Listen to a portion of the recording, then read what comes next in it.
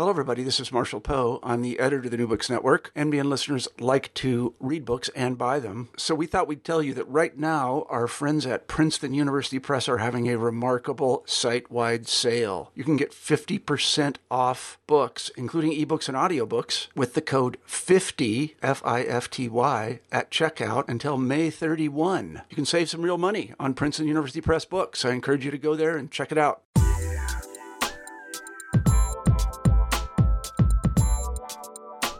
Hello, listeners, and welcome back to New Books in Science, Technology, and Society, quite possibly the longest title podcast of the New Books Network. I'm one of your hosts, Chad Vlasic. Today, we'll be talking to Jenny Reardon about her new book, The Postgenomic Condition: Ethics, Justice, and Knowledge After the Genome. It is a fascinating and consequential book, which should be appealing to a rather wide audience in and outside of STS.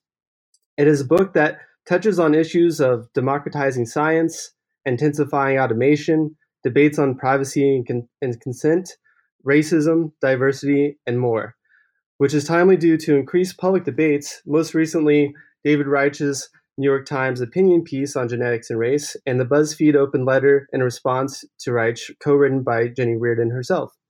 So let us begin. Jenny Reardon, welcome to the show. Thank you, Chad. So before we get to the book, I would like to hear a little bit about yourself. So if you could maybe talk a little bit about your history in the field and how you came to be interested in genomics. Yeah, well, I actually started out as a biologist. I was sequencing DNA when it was still pouring hot liquid between two plates of glass back in the early 1990s. I was working in a molecular evolutionary laboratory. But I always had broader interests. I had a father who was a Jesuit priest who was always posing large questions. I also was very interested in politics and was a double major in political science as an undergraduate.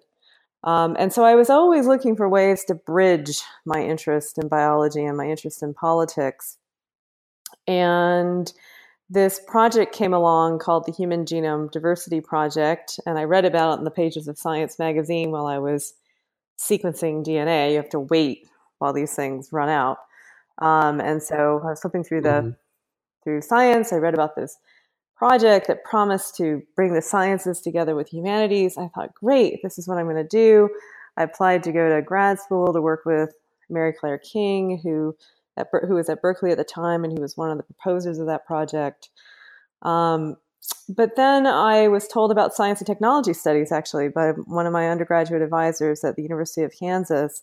And I thought, once again, great, this gives me a chance to, bridge my interests. And so I was at this kind of junction in life where I had to make a rather large and consequential decision about whether or not I was going to go off and do molecular biology, or whether or not I was going to take this big leap into this unknown field. It was just starting at the time. I think Cornell had just gotten its National Foundation grant to start science technology studies. And so I had to make a decision. And at the end of the day, I actually decided to, quote unquote, leave science to do science technology studies. But I've never really ever wanted to leave. And so I've always been someone who's tried to bridge this gap between the sciences and the critical studies of science. So I've studied genomics now for 27 years, but first as someone who was doing it as, in the laboratory, and then as someone trained to study the social, cultural, and political dimensions of it. So that's how I got into genomics. It's a short version of a very long story. Yes, I'm sure. And you do touch upon some of that in the book, in particular, your work with genomics. And on that point, I was wondering if you could talk then a little bit about how you came to work on this specific book and how you, because obviously there's a lot of interviews here. So how did you maintain those Did you maintain those connections? Did you make new ones? That sort of thing. Yeah. So some folks might know that I wrote a first book called Race to the Finish: Identity, Governance in an Age of Genomics. And that was actually a ethnography of this project I just mentioned, the Human Genome Diversity Project. And so I went from someone who was going to be a student working on the Human Genome Diversity Project as a lab scientist to someone who interviewed all the folks involved, including many of the population geneticists and biological anthropologists involved. Early on, my ability to conduct those interviews, I remember being asked by Luca Cavalli-Sforza, one of the founders of human population genetics. He said to me, are you a friend or a foe? I was like, I wonder what the answer to that should be. But it was clear that, because the project had come under attack. Some people will know that it was accused of being a racist, colonialist project. And so a lot of the scientists were quite, concerned that, about how they were going to be represented. And I think, early on I gained trust amongst many working scientists because I had that background, and and also that I had this genuine interest in the project and had almost become a grad student working on it. And so the first book helped me build a lot of networks. And I think the first book, was widely considered a fair book, a book that took a very controversial topic and helped people to understand why it was controversial. Race and science is a hugely contentious issue. One thing I like to say is, no biologist goes into biology to start the next generation of racism. The Human Genome Diversity Project was proposed by, model citizen scientists. These were Mary Claire King, who had helped the Abuelas de la Plaza de Mayo, which were the grandmothers who were trying to find their grandchildren, who were the children of the disappeared during the dictatorship in Argentina, and so she early on had dedicated her life to merging questions of science with questions of social justice, which was part of the reason why I wanted to work with her. But she had helped propose a project that then was accused of being racist and colonialist. And I myself was going to work on that project. So I was very, I think, empathetic and late to the problem. And I think it's through that process I built up huge networks. And on the basis of that, was able to move into the second book. And the second book, I'm not sure if we've gotten to this part in the interview yet, but where that came from and what I was trying to do with that. After I finished a book on the Human Genome Diversity Project, which had been widely seen as a failure, what you ought not to do, what can we learn from this, what we shouldn't do. And I was really looking for a while I said, I'm not writing a book. I'm looking at how can we do better genomics? How can we take the lessons learned from the Diversity Project and create a better science? A science that does a better job of achieving the goals that these proposers of the Diversity Project had, which was to do science in the service of fighting racism, to furthering the causes of social justice. And so every case in this book was chosen because I was inspired by some element of it originally. I do really believe what Donna Haraway has said, which is, you should really work on things that at some level you really care about, because it can be so easy just to become a critic. And so that's why I chose the cases in the book. As you get into the details of any project, of any case, you hit complexities, as I did in this book. And I think what I'm always trying to do is to plumb the depths of things, even when they move into really controversial, very difficult to talk about areas, which the topics in this book do, while keeping people in the room with me, while keeping people engaged. So, one of the highest compliments that I get ever is when somebody who I've interviewed and I've taken a critical stance on it says, this was, you at some level it was hard to read, but I really appreciated it. I think you were, and I, on many occasions, in the writing, in the various pieces of writing I've done, including with this book as well. So I'm trying to really allow people to explore the difficulty, to be with the difficulty, to, as Donna Haraway puts it, stay with the trouble. And in the interest of making a better world, a better science. And that's what this book was really about. In terms of moving on to the actual content of the book, which you started to talk about here a little bit, if we could talk a little bit about how'd you come up with this concept of the postgenomic condition? What was your idea in this introduction? I mean, you talk about some themes that we read throughout the book, like genomic liberalism, for example, and your engagement, especially with Hannah Arendt. So if you could speak a little bit about that, please. Yeah, no. So for a long time, as I said, this was, first of all, it was not a book. And then once it became clear that it was a book, I had no title for it. And then I finally, someday, this came to me, the postgenomic condition, and it just really, for me, helped hold together what the book was about. So it was a riff on Hannah Arendt's The Human Condition, Lyotard's The Postmodern Condition. It was a reference to, I was looking at the era after the sequencing of the genome. So I was looking at the decade after the sequencing of the genome. So it's one level, it's about an epoch, 1 decade after the sequencing of the human genome. So post the Human Genome Project, which some scientists actually do refer to as the postgenomic era.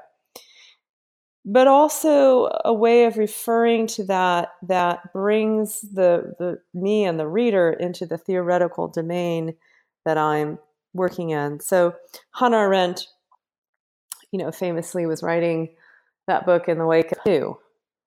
And her question was, at the center of her work was the question of why didn't the German people judge Hitler, and how can we judge? How can we speak? How can we speak that which we do? It's a very simple formulation she has in the human condition, which is, how do we speak that which we do? And it really, for me, was the hook for this book. How do we speak these very highly complex technoscientific things that we do in a manner that makes them available for speech, by which Arendt meant not mere talk. She put it, talk is, razzle-dazzle, fooling a foe. It isn't meant to really communicate in the sense of creating a communal life, in the sense of trying to make a connection with another, in the sense of trying to reach across difference in order to live collectively. Whereas for her, speech is that critical skill to do those things, to connect with another across often great differences in order that we might live together in some kind of peaceful coexistence. So how do we speak the condition of living in a moment where we're mediating our lives through these very high-tech objects like genomes? How am I, for years, it's been frustrating to me. I was a young person who very early on started sequencing DNA. And there's a way in which that put me on a pedestal, you must be really smart. You're doing genomics.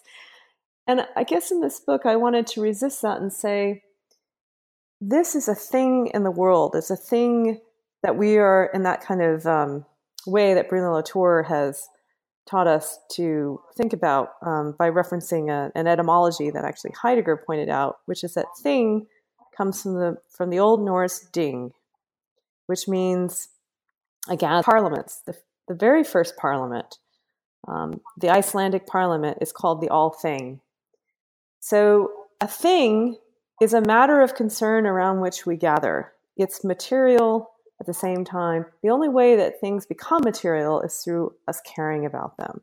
There would be no genomes in the world if, there weren't people who cared and were concerned about creating, all this genomic sequence.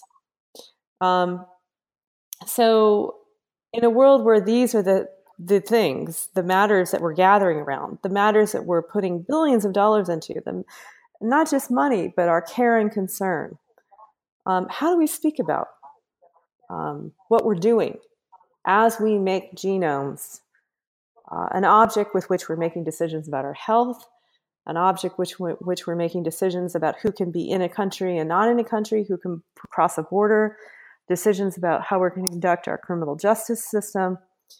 How do we speak about those things? So that's Arendt, and that's there's a lot more, and I engage with Arendt throughout the book. Leotard for Leotard, he's writing at a time when mainframe computers are just coming online, and he's concerned about the automation of thinking. And when thinking moves from the training of a mind to the product of an automatic process that can be easily commodified, Leotard raises this question of what happens to knowledge in that moment.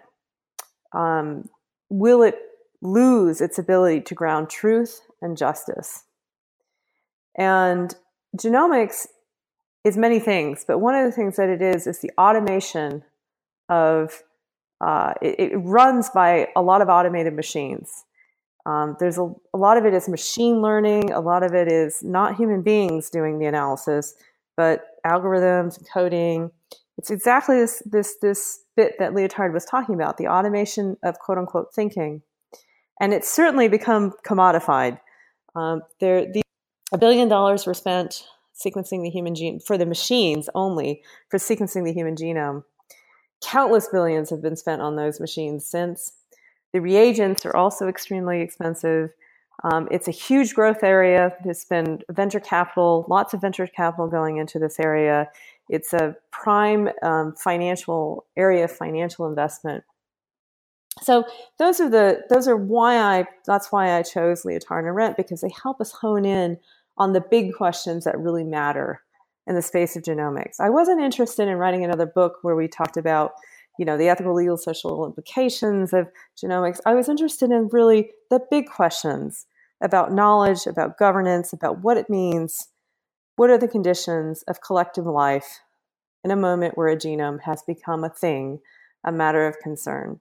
Yeah, it's interesting because you talk to so many different people, who, as you said, care about the genome, right, in various ways, or in certain cases, they don't really seem to care. They have other concerns, but that factors into the development of genomics itself. So for this book, you traveled to many places. You talked to, not just the scientists, but activists and entrepreneurs and lawyers.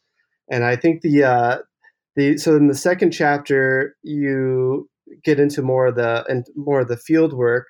Of course, as you mentioned, Arendt and Leotard are discussed throughout, but you start getting into more of the field sites and talking about some of these issues over, early on, over sharing and over what kind of economy is genomics, right? So could you speak a bit about that and maybe some of the differences between Venter and Sulston? Yeah, so just to give a little bit more of the framework for the book too, the one piece I haven't talked about is at one level, this book is also just an ethnography of efforts to democratize genomics. And the reason why democratization became a buzzword central to genomics, and the first chapter that you're referring to, it's at the center of the beginning of the story, which I'll talk about in a minute, was that it raised all these anxieties. The field did. Was genomics going to was it going to usher in a new era of scientific racism? Was it going to usher in a new era of the corporatization of science? Was this about totalitarianism on the one side or corporate control on the other? And the response to that was to say, no, it's not going to be that. It's going to be of and for and by the people. So liberal democratic practices and principles were central to genomics from the very beginning, including, and the book steps the reader through different liberal democratic concepts that became salient at different points in this decade I'm looking at. So at the very beginning, information is the central liberal democratic concept. The idea that a liberal democracy proceeds when citizens have the information they need to make decisions. So access to information, free flow of information has been a core value of democratic societies. And this shaped the genome very early on. The sequencing of the Human Genome Project. Many people will know the story of Craig Venter, the much maligned capitalist scientist, or so this is the representation of him, who famously said, "I'm going to do this on my own." He was able to attract venture capital investments and started a company called Celera, and was in a race to sequence the human genome with the public effort.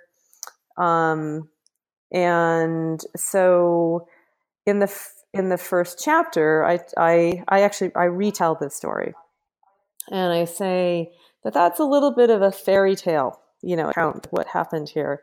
Yes, there was this struggle between Venter and the private and the public effort.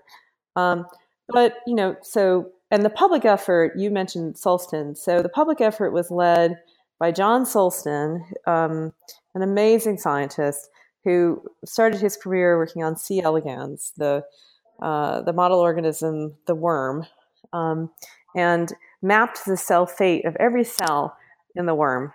And that became this creating a map, then moved into DNA, from cells to DNA, and John Sulston traveled along with that development. And he was the leader for the British side, and then on the United States side, you had Francis Collins, who now is the head of the NIH. But John Sulston really was the one who spearheaded or was the spokesperson for the human genome ought to be our common heritage, it should be out in the open. Craig Venter should not patent it. But even John Sulston writes in his autobiography, which I began this book with, talks about how he himself considered taking corporate money and going the private route as well. And even Craig Venter offered him a job at one point, which he considered. And the point that I try to make is that every scientist in this domain felt the pressure to go to do this as on a private route, because the amount of money needed to purchase the machines needed to develop the machines far exceeded what governments could provide. So one of the main things that happens with genomics is that you introduce into the life sciences a form of knowing life that requires huge amounts of capital, that pressure even the most well-meaning public scientists to create companies, to seek out venture capital. This all sounds a little bit strange these days, because now, 15 years from what I'm talking about, from this, 20 years on now, it's commonplace for genome scientists to sit on their CEOs or chief scientific officers of companies. It just seems strange to even be talking about a divide between the private and the public anymore. Lots of genome scientists working in this space now would argue that if you're going to be relevant, you need to have a company. Those pressures were present even at the beginning of human genomics, even though we have this story of this like good versus evil, the private versus the public. It was never that simple. And through the process of, one thing I account in this book is the way in which John Sulston recounts the way in which this radically changed the moral economy of doing work in this domain.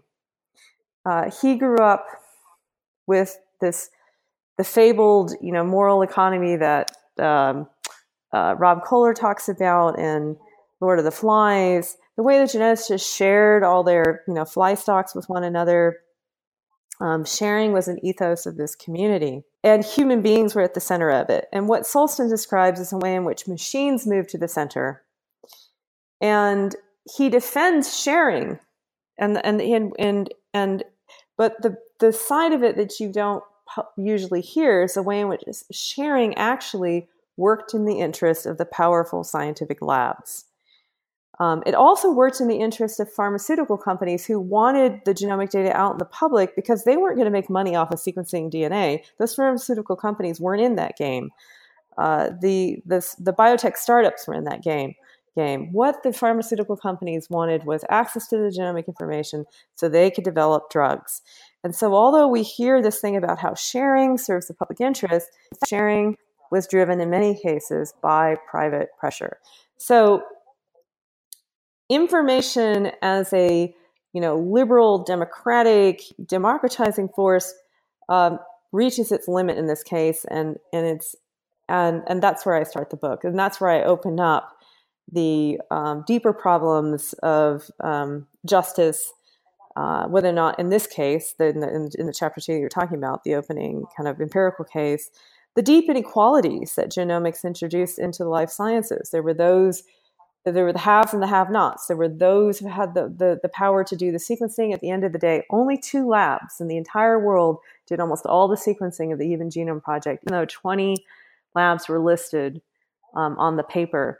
And that's because the amount of resources you needed to do the sequencing was only within the grasp of a few folks. So that opens up, I take an iconic story. It's supposed to be good versus evil, and complexify it and begin to talk about the dynamics that I'll follow throughout the book that demonstrate the limits of these liberal democratic ways of thinking and the need to develop a frame that raises fundamental questions of justice. And including in your second chapter here, I feel like there's this theme that kind of goes throughout it, which is this idea early on of, wow, we have this genome project going on. It's, we're going to learn so much, we're going to gain so much from it. And as we see kind of time and time again, the investment doesn't really come out right as intended.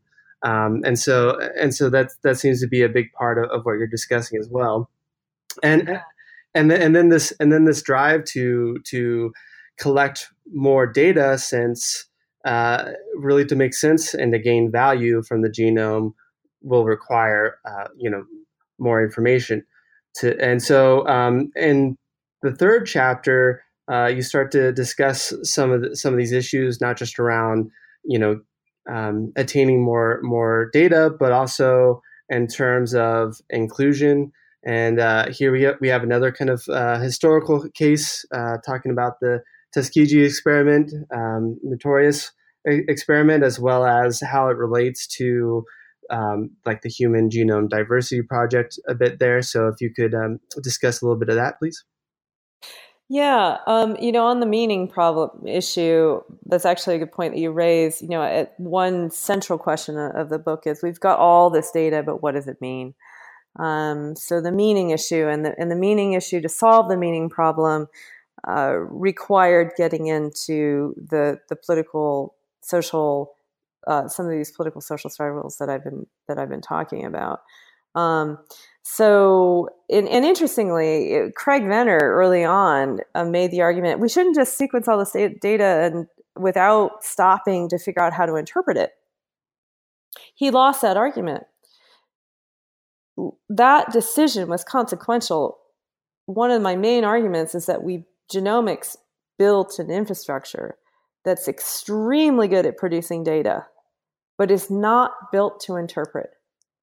And that is the problem we're dealing with now, is that we don't have the infrastructures needed, which are infrastructures that would require the technical savvy of this field of genomics to be integrated with deep social and political thinking, because to do the interpretation, you can't just do it with machines alone. So anyway, just as an aside, but that's one of the big issues in the book. And the other thing that happened after the sequencing of the human genome is that there was a big problem, which is the human genome sequenced one human genome. You can't make sense of a human genome with only one genome. The human genome itself means very little. The 3 billion nucleotides, A, G, C, G, A. I mean, what does that mean? The way that you make sense of that, one strategy to begin to do that is to compare it to other genomes. So this human being has an A at chromosome 1, on this part of chromosome 1, but person B has a T there. Well, you can say, oh, there's a difference. What does it mean? So genome scientists always knew that in order to make sense of this thing, they were going to need genomes from thousands, millions of people. And the Human Genome Diversity Project was about, those scientists said, you can't just have a human genome project and only sequence one human genome. Biology has always been about the diversity of life. You need to fund the Human Genome Diversity Project. But that became extremely controversial, the Diversity Project. So as the Genome Project came to a close, the leaders at NIH knew they were facing a very difficult problem, which is, for years they had said, we're just going to bracket the diversity problem. We're just going to sequence this. It's a solvable technical problem. Sequence this 3 billion nucleotides. We'll get to the problem of how we're going to get the genomes in order to do the work on diversity when we get there. Well, they get there and they are faced with a huge conundrum, which is, how are you going to do this? And the first thing they said was, well, we're not going to go around the world and collect DNA because we learned our lesson from the Diversity Project. We're not going to be those terrible colonial actors who go around and plunder the DNA of other peoples. We're going to stay in the United States. And they, though, needed DNA from diverse people, and particularly they wanted DNA of people of African descent, because the out of Africa theory is that human beings evolved first in Africa, and so the most diversity present in human beings is people of African descent, because that's where we evolved from. And so they really wanted people of African descent. And this is where the idea, and then there's one other thing, which is in the middle of the 1990s, a geneticist from Sierra Leone, who was a researcher at Tuskegee University, and contacted folks at the NIH and said, hey, let's have the first ethical, legal, social implications meeting on a historically Black college here in Tuskegee. If the genomics is really, as you say, going to be the Apollo, the moonshot of the life sciences, then African Americans should be a part of it and should benefit, and you should come to Tuskegee to talk about that. So all these things are converging at once. The folks at NIH, they want samples from people of African origin. There's a Tuskegee Institute, historically Black college in the Black Belt. There's a researcher there that's calling them to all come down to Tuskegee to talk about genomics. And out of this comes the idea, and there's a much more complicated story here. And I should say that this chapter in the book took 15 years to write. It's a very complicated story, as you can imagine. You have the history of the Tuskegee syphilis experiments, and the apology had just been made by Bill Clinton in 1998, and as part of the reparations for the Tuskegee experiments, which is, I don't know if all the listeners will know, but this is a project. This is a research project funded by the U.S. government that ran from 1932 to 1972 that studied African Americans, 400 African American men who had syphilis, but never told them that they were being studied because they had syphilis. And nor did they receive treatment once penicillin became the standard of care. It's a notorious treating African Americans like guinea pigs case. It's part of where all of our relations around human subject research comes from, the Belmont Report. It's enormously important. It's one of the reasons why African Americans are very resistant still to participating in biomedical research. So as reparations for that experiment, money was being given to build an bioethics institute at Tuskegee. So it's an amazing moment where you have money coming to Tuskegee to create a national center of bioethics. At the same time, you have money coming from NIH to start a genome sequencing center there. All of these histories collide, all of these desires about the future and how the future can be this bright, anti-racist, scientific, rational future converge on Tuskegee, Alabama at the turn of the millennium. And that chapter is about what happens. And I'm not sure if you want me to talk about that, but the short story is that the idea that what we're going to do is just include African Americans in genomics did not work. Once again, my argument is that these liberal ideas are not good enough to deal with the deeper problems of justice that underlie many of the issues in genomics. So when researchers went out, African American researchers went out to try to ask people in Macon County, which is where Tuskegee is, if they wanted to contribute their DNA to genomics. The story that I was told over and over again was, a few months ago, the Episcopal Church fell down on a Saturday. What if it had fallen down on a Sunday? There's no hospital in this town. People would be dead by the time they had gotten there. What good is this high-tech genomics research when we don't have basic health care?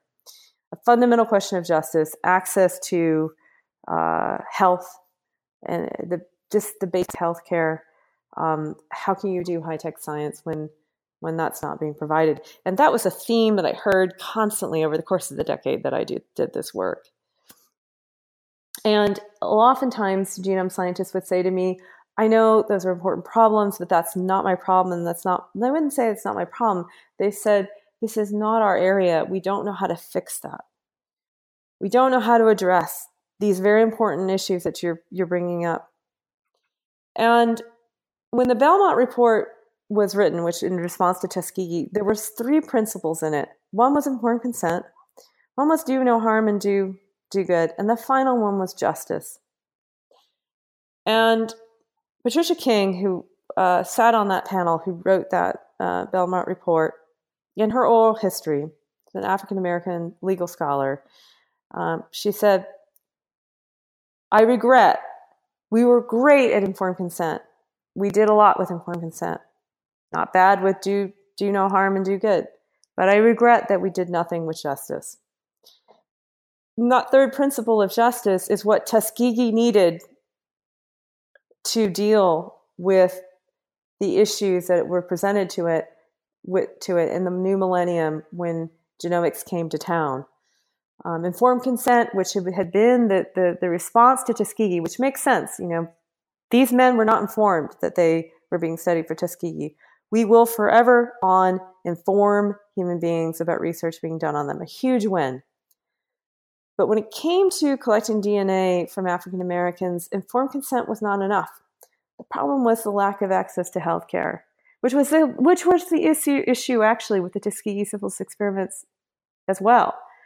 The reason why researchers at Tuskegee Institute back in 1931 were open to the Public Health Service coming was they partly, and this is a story that Susan Reverby has told wonderfully in her books about Tuskegee, because it represented a chance to get resources coming to the university. And those issues were never dealt with, and they repeated themselves 70 years later. Yeah, and in terms of the story here, it's interesting that again and again you have these well-intentioned scientists that go in and they try to help, and then behold, there's structural issues going on, and so they feel kind of caught in a bind there. But just to move on here, since we only have so much time, in terms of chapter 4, we get into the hat map. All right, so this is another kind of racialized issue that comes up, but they go about it a bit of a different way. But you do get into issues in regards to what Jasanoff calls bioconstitutionalism and citizenship in general. So if you could speak on that. Yeah, so the HapMap, the International Haplotype Map, was the National Institutes of Health's response to how are we going to get diverse genomes after the Tuskegee. Quickly the effort to sequence in the U.S. is critiqued, and Japan, the leaders of genomics in Japan, for example, say there's no way that we're going to do the next generation of genome sequencing and have the United States have it all be done based on samples from the United States. So there was this move to globalize this next generation, quote unquote, of genome maps, and that is the International Haplotype Map project. It's, I don't know how many of our listeners are going to know what a haplotype map is, and that's part of the point. They actually picked a title that would be harder to critique. Human Genome Diversity Project, people came after it, they knew what it was, but International Haplotype Map project doesn't sound like anything you should be concerned about. Anyway, but the issues remained. They were very concerned. The National Institutes of Health, actually, to their real credit, worked very hard at trying to address the problems raised by the Diversity Project, not going in and just taking the and without really giving them a role in how that was going to happen. They put millions of dollars and lots of time and thought and energy into how are we going to go around the world, collect DNA from people, and do it in a manner that empowers those people, that gives them a say over how their DNA is going to be labeled. Because one of the big issues was, who are we taking DNA from when we, go to these different parts of the world? Are we going to say this is African DNA? That sounds like race. What are we going to say this is from 90 people in Ibadan, Nigeria?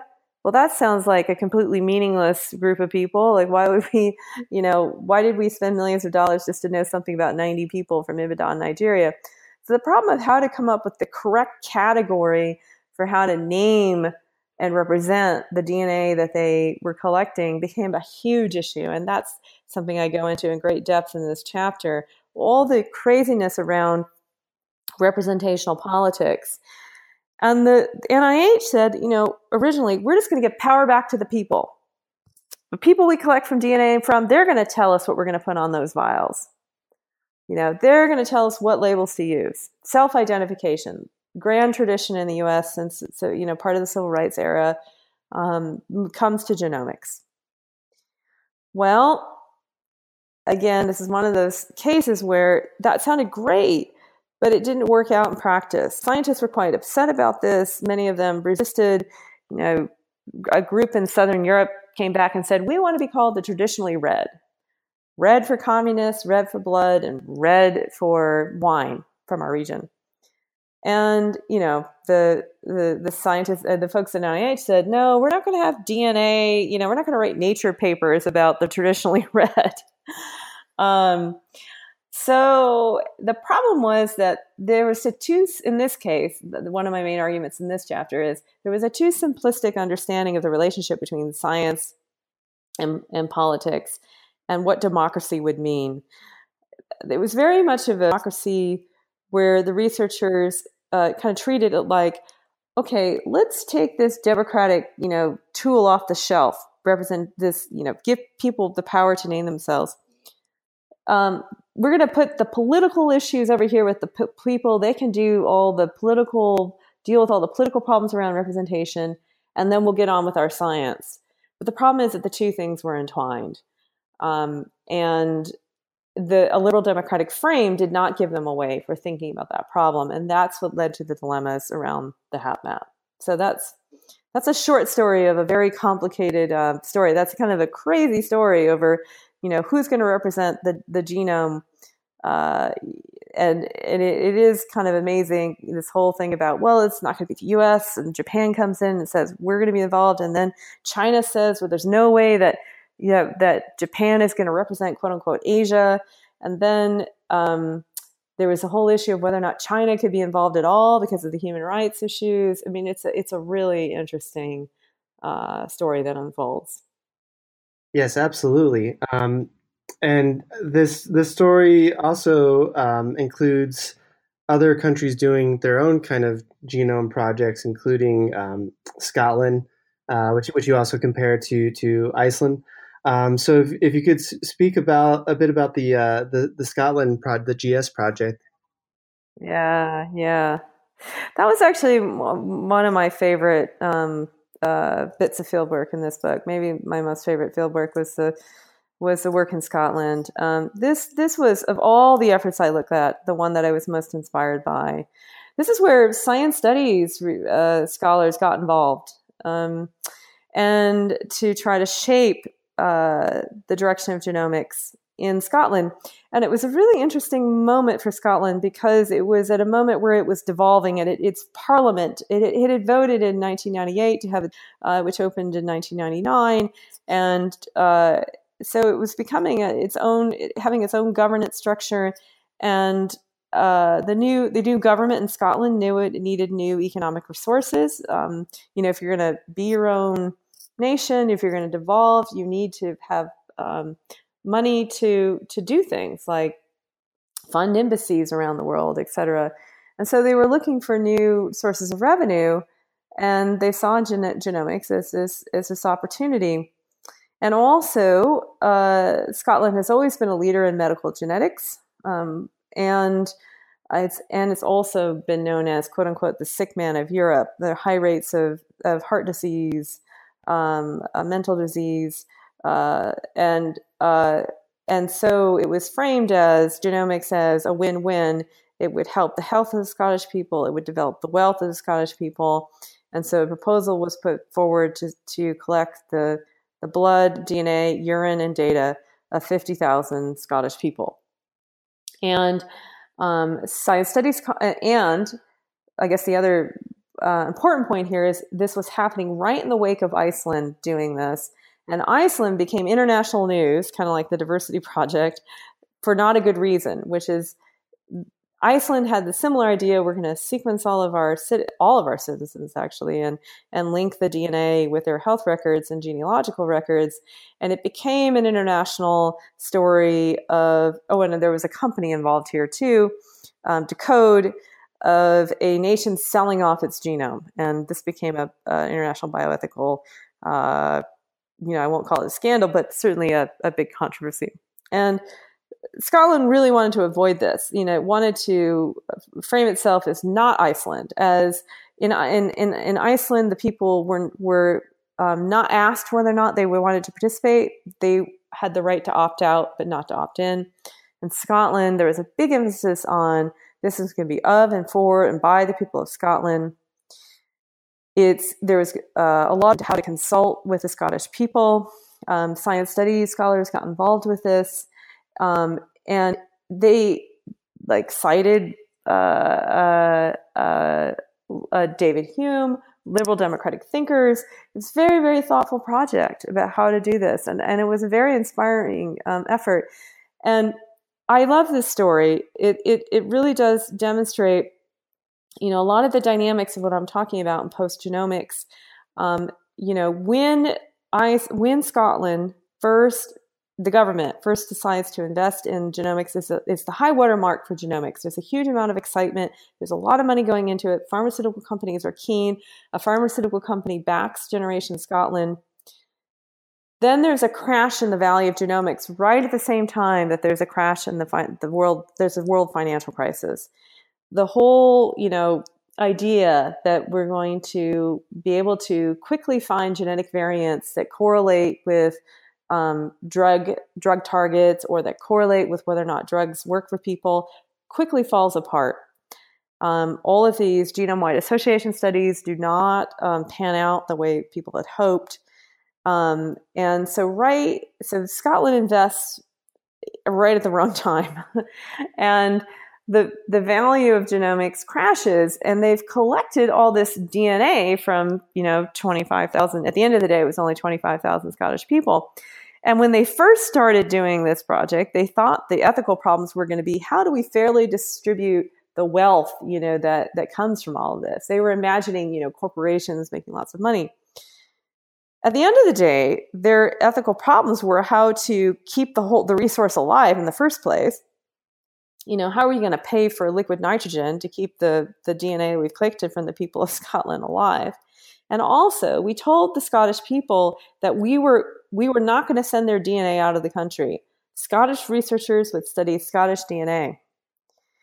But after the fall in value of DNA and genomics, the way to make value out of DNA was at greater and greater depths, which required the capacity, these sequencing machines that were not available in Scotland, that existed in Oxford in England or in Palo Alto in California. And so a big question became, in the case of, can we send the DNA to Oxford, where the latest machines were, what is the country, who are the people? If the promise of the Scottish government was, we're not going to send this DNA out of the country, the question was, what's the country? Is Scotland part of the United Kingdom or not? And so the story raises really interesting questions about how the notion of a nation is forming along with the notion of a genome, and the way in which these more fundamental questions about who the people are was central to the problem of making value out of the DNA. So that's, again, a short version of a very long story, but it's a fascinating tale of what happened there in Scotland. Yeah, I have to say this is probably my favorite chapter out of the book. There's just so much going on there. But we are a little bit short on time here, so I wanted to see if we could just quickly talk about chapter 6 and then chapter 7. So with chapter 6, genomics for the 98%, this is a chapter that primarily discusses 23andMe, as well as some of the issues, as you mentioned, and this, about the second chapter, which would be this issue of so-called corporate science or critiques of corporate science, and this issue of personal genomics, which we see in the 7th chapter as well. So if you could just speak a little bit about each of those. Yeah, so the 23andMe chapter is the one that's generated, in a way, the most, the people that who've read it, they don't expect the story I tell in that chapter, and maybe I'll leave it the listeners to get them to pour into that chapter. I think they're expecting a full on critique of 23andMe, but one thing I say, even though in the review of the book in Nature, they accuse me of putting forward a corporate corruption of science story. The only time I use corporate corruption of science in the book is to say we need to move beyond that frame. 23andMe, I argue, was able to move into that space because of the vacuum created by the Human Genome Project around the question of meaning. The big question that people care about is, they don't want just to have their AGs, Cs, and Ts on a certificate. They want to know what it means, and to do that is very expensive. That's the expensive part of this. You need trained people who know how to read scientific literature, who know how to deal with the complex questions of interpretation. And 23andMe moved into that space and was able to mobilize the capital of Google. Anne Wojcicki, who was married to Sarah Teal Bryn, the founder of Google, founded that company along with Linda Avey, had that kind of power, even though the 23andMe adamantly, when I interviewed folks there, they adamantly denied any connection to I think they were trying to make the separation between Google and 23andMe. But at the end of the day, I think investors felt confident about it because it was backed by, at least through a marriage relationship to Google. So they had a lot of resources, and they were able to hire people early on. to do the curation. And this chapter is a lot about the problem of knowledge in genomics, the problems that 23andMe faced interpreting any of it.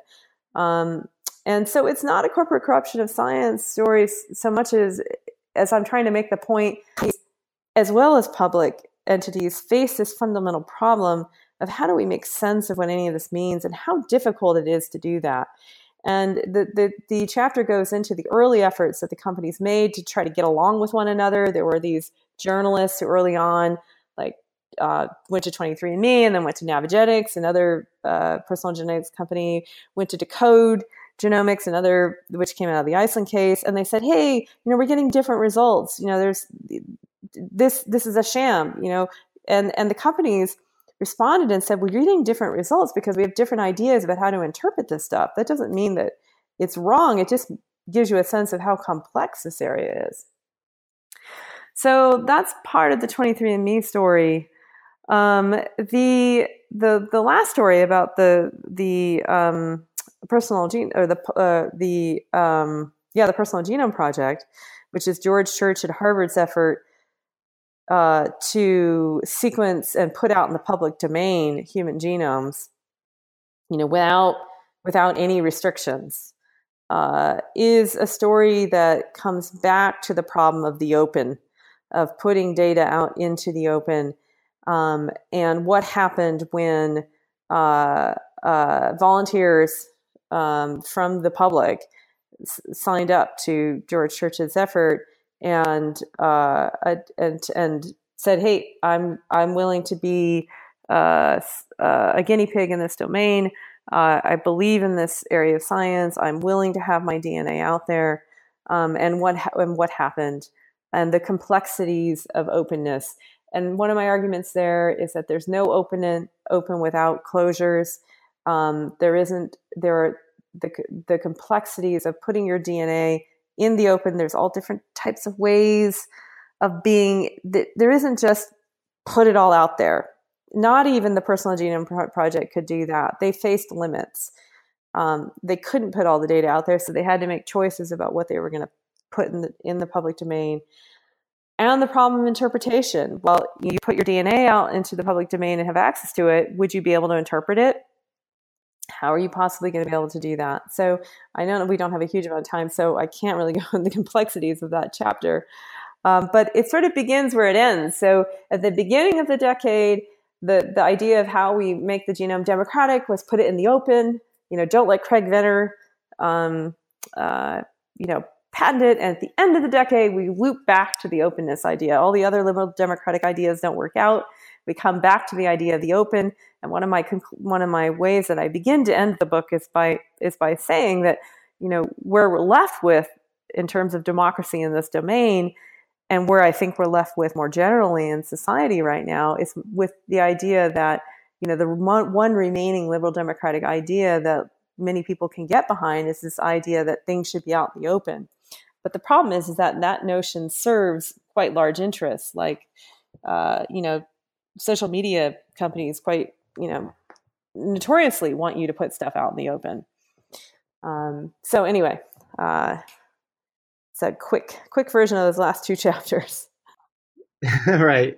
Yeah. And then in actually the chapter 8 and epilogue, you go into some of your interpretation, some of your ideas around how to move forward in this post-genomic condition. Did you have any last words to say about any of that? Yeah. So the last chapter is a meditation on. I actually end where I lived throughout the whole book, in San Francisco.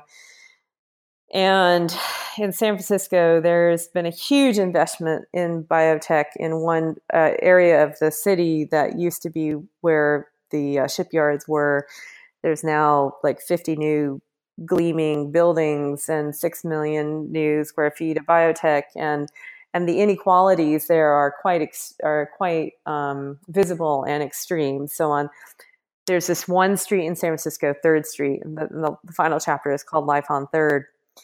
That I biked up and down throughout the course of writing this book. And I began to notice that there was a huge discrepancy within 5 minutes of biking on, I would start out, I'd be in this kind of biotech Disneyland, where I could buy a really nice cup of coffee and get a craft beer and go to a locally sourced restaurant, and all of these amazing biotech buildings designed by Starkitects. It's really, anybody who's visiting San Francisco, I recommend checking this out. And then within 5 minutes, I am in the poorest region of the city, historically the dumping ground of the city, where nuclear waste is, where the ships that came back from had carried the atomic bombs for World War II had been cleaned. It's a Superfund site now, has the highest rates of cancer, asthma in all of the state. It's an area of extreme poverty. And one day I went into my gym on 3rd Street in the fancy buildings, what I call the Gattaca gym, because it looks like the building in Gattaca. And I heard a young African-American lifeguard say, I was walking into work today.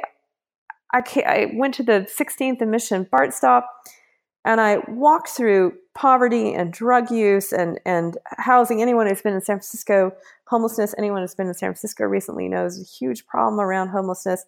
And I get to this gleaming building. What is all this medical research being done here? Who's benefiting from it? And that question is the question that 3rd Street poses.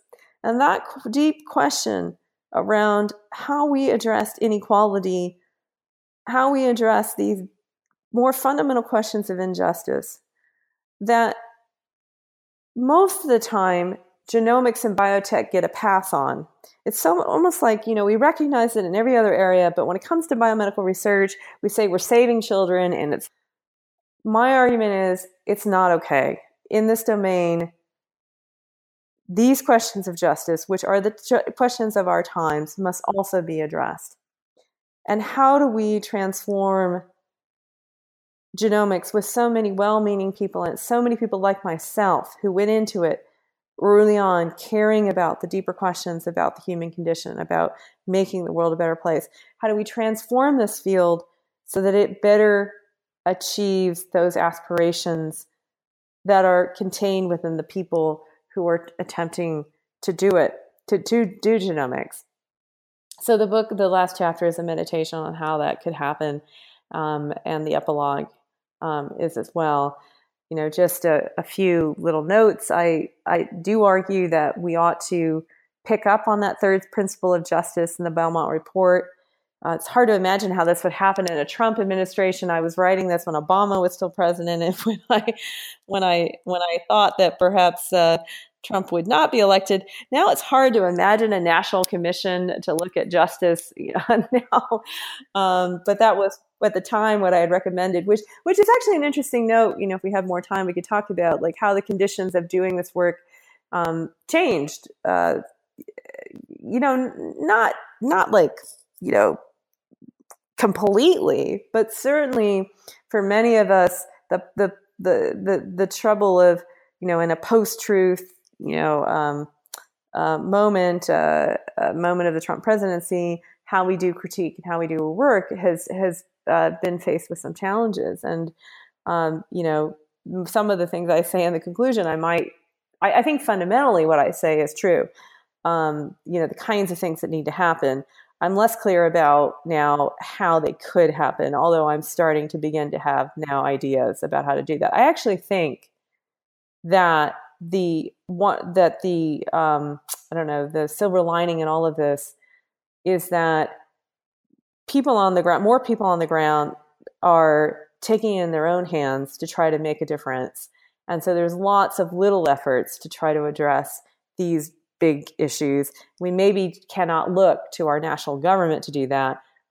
Those issues will be devolved down to a more local level. So anyway, those are some thoughts both about the conclusion and where I would take it now.